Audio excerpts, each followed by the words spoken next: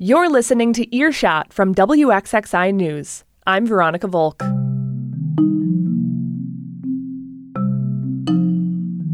This week, for many years, people seeking jobs have been at a disadvantage when it comes to negotiating pay. But now more places, including New York, could require employers to divulge pay rates. Because right now I think we have put such a faux pas on talking about wage, on talking about salary. And in Monroe County, Black mothers and their babies are at a higher risk of complications and mortality. The nurses on the other side of me crying, like, I thought I lost you. All that from your local news podcast, Earshot.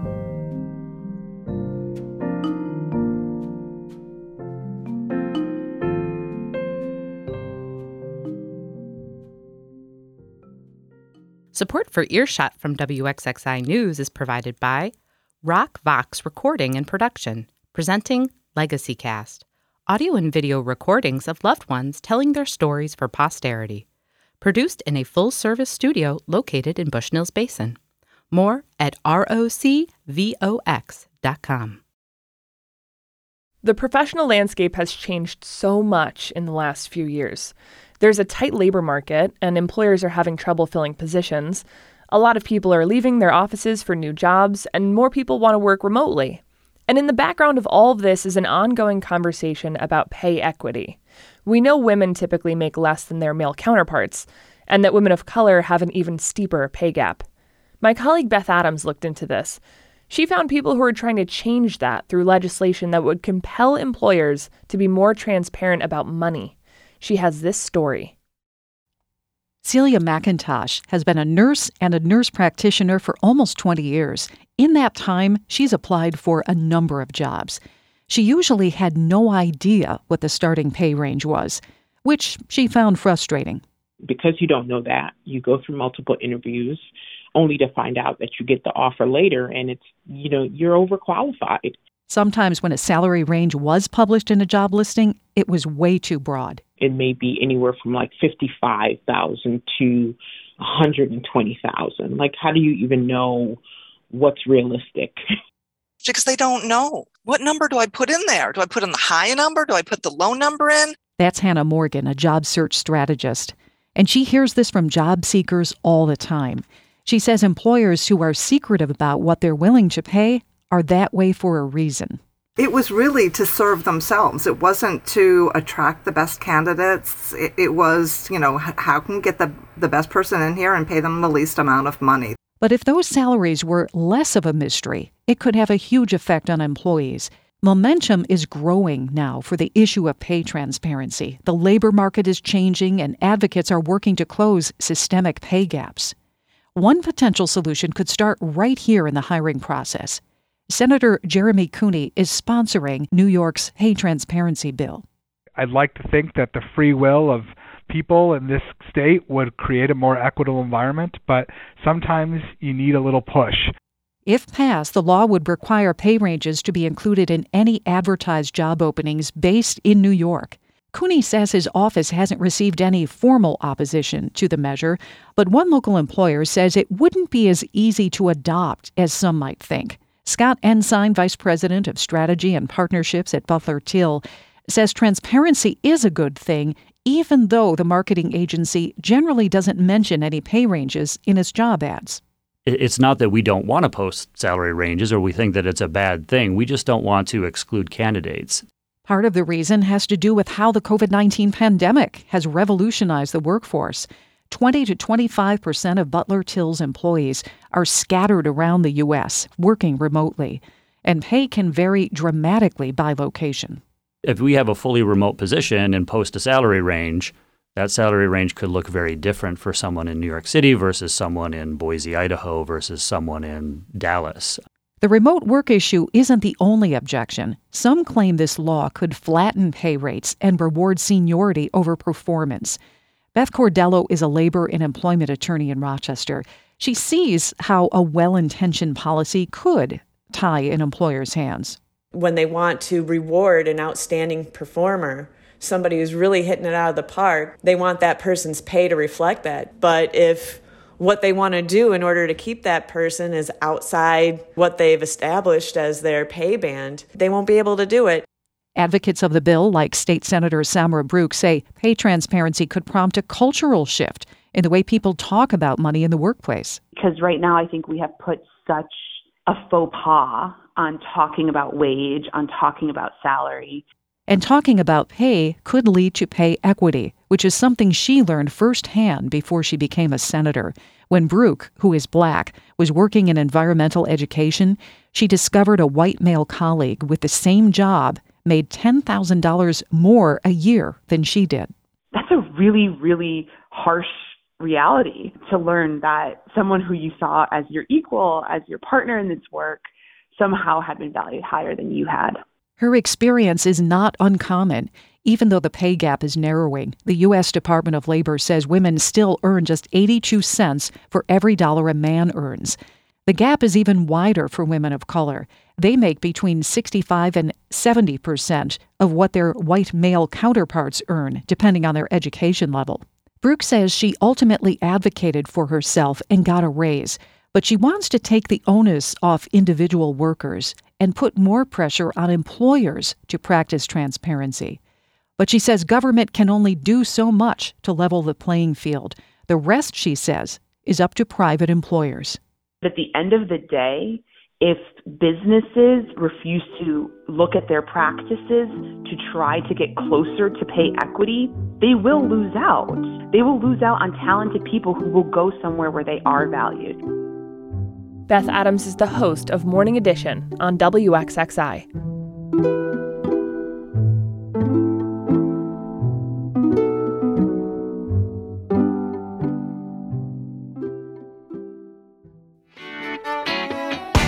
Hi, this is Megan Mack from WXXI, and if you're enjoying Earshot, subscribe to our other podcast, Connections with Evan Dawson.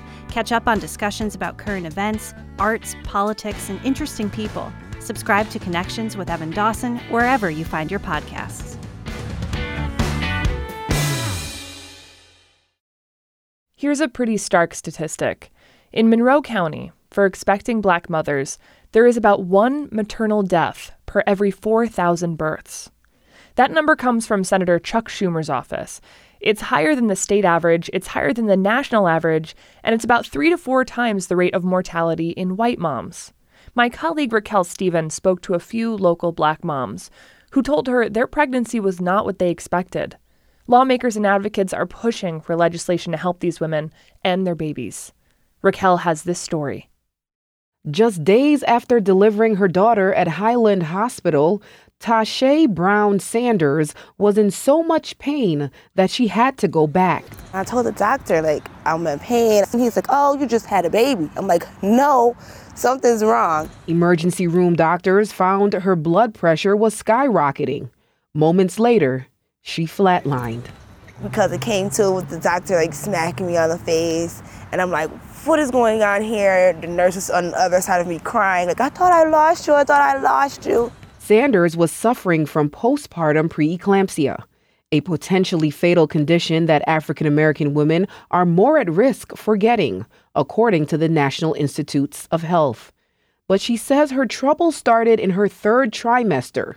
She was getting prenatal care at a public health clinic, and she says she had a hard time getting the care she needed. I would be sleeping and I couldn't breathe.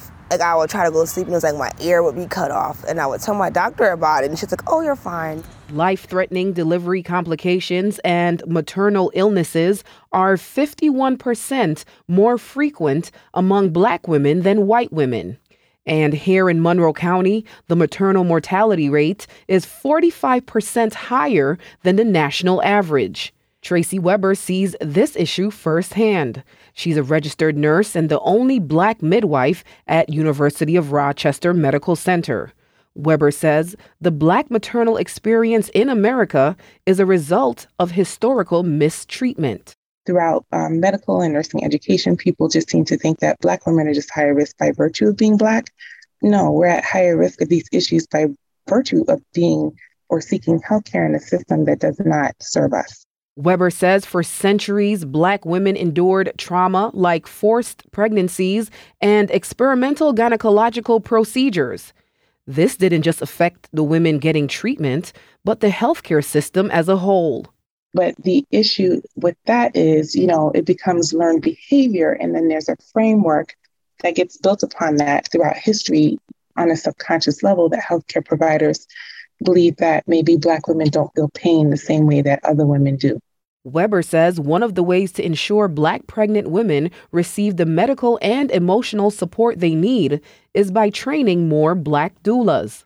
And these are people who get to know pregnant women and their families and advocate for them, show up for them prenatally, show up for them in labor, and then, continue caring for them and loving on them after they have their babies, after they go home from the hospital.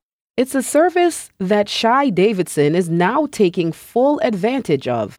Because I've tried to do it on my own and it didn't work out. Davidson has experienced 2 miscarriages, an ectopic pregnancy, and the premature birth of her son 3 years ago. 27 weeks, I went to the hospital. I asked them if they could do an exam on me because I was feeling like a lot of pain. They told me it was gas. Sent me home, told me I was fine, did the cervical exam. But the next day, my son dropped. I felt him drop. Davidson's baby was ultimately delivered 10 weeks early. Despite his premature arrival, her son is doing well. Today, Davidson is pregnant again, and she's hoping for a less challenging experience this time. That's why she hired a Black doula. I can count on her. I know that when it's time, she's going to be right in the room. She's going to be speaking for me, and, it makes me feel secure. U.S. Senate Majority Leader Chuck Schumer and State Attorney General Letitia James are pushing for more pregnant women to have access to that kind of care. We care about it. It's getting a lot of support. I'm fighting hard to get it done. Their plan is called the Black Maternal Health Momnibus Act of 2021, and it includes increasing Medicaid benefits to cover doulas and midwives.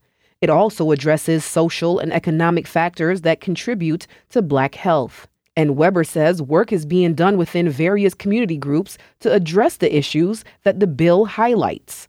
But she says the only way to end this cycle of mistreatment is for moms, doctors, advocates, and legislators to join forces. Everybody's just busy kind of spinning in their own circles and doing wonderful work and having important conversations. But at some point, we need to come together. Raquel Stephen is the health reporter for WXXI News. April is National Minority Health Month. This story first aired last year, and the Momnibus bill is still stalled in committee.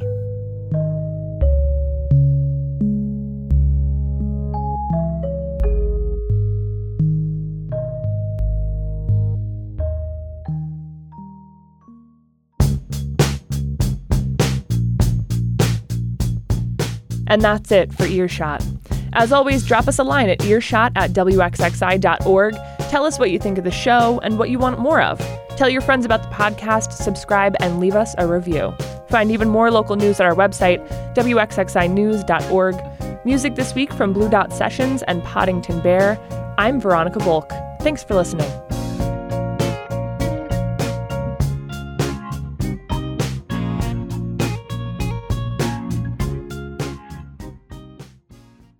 This program is a production of member-supported WXXI Public Broadcasting, Rochester, New York.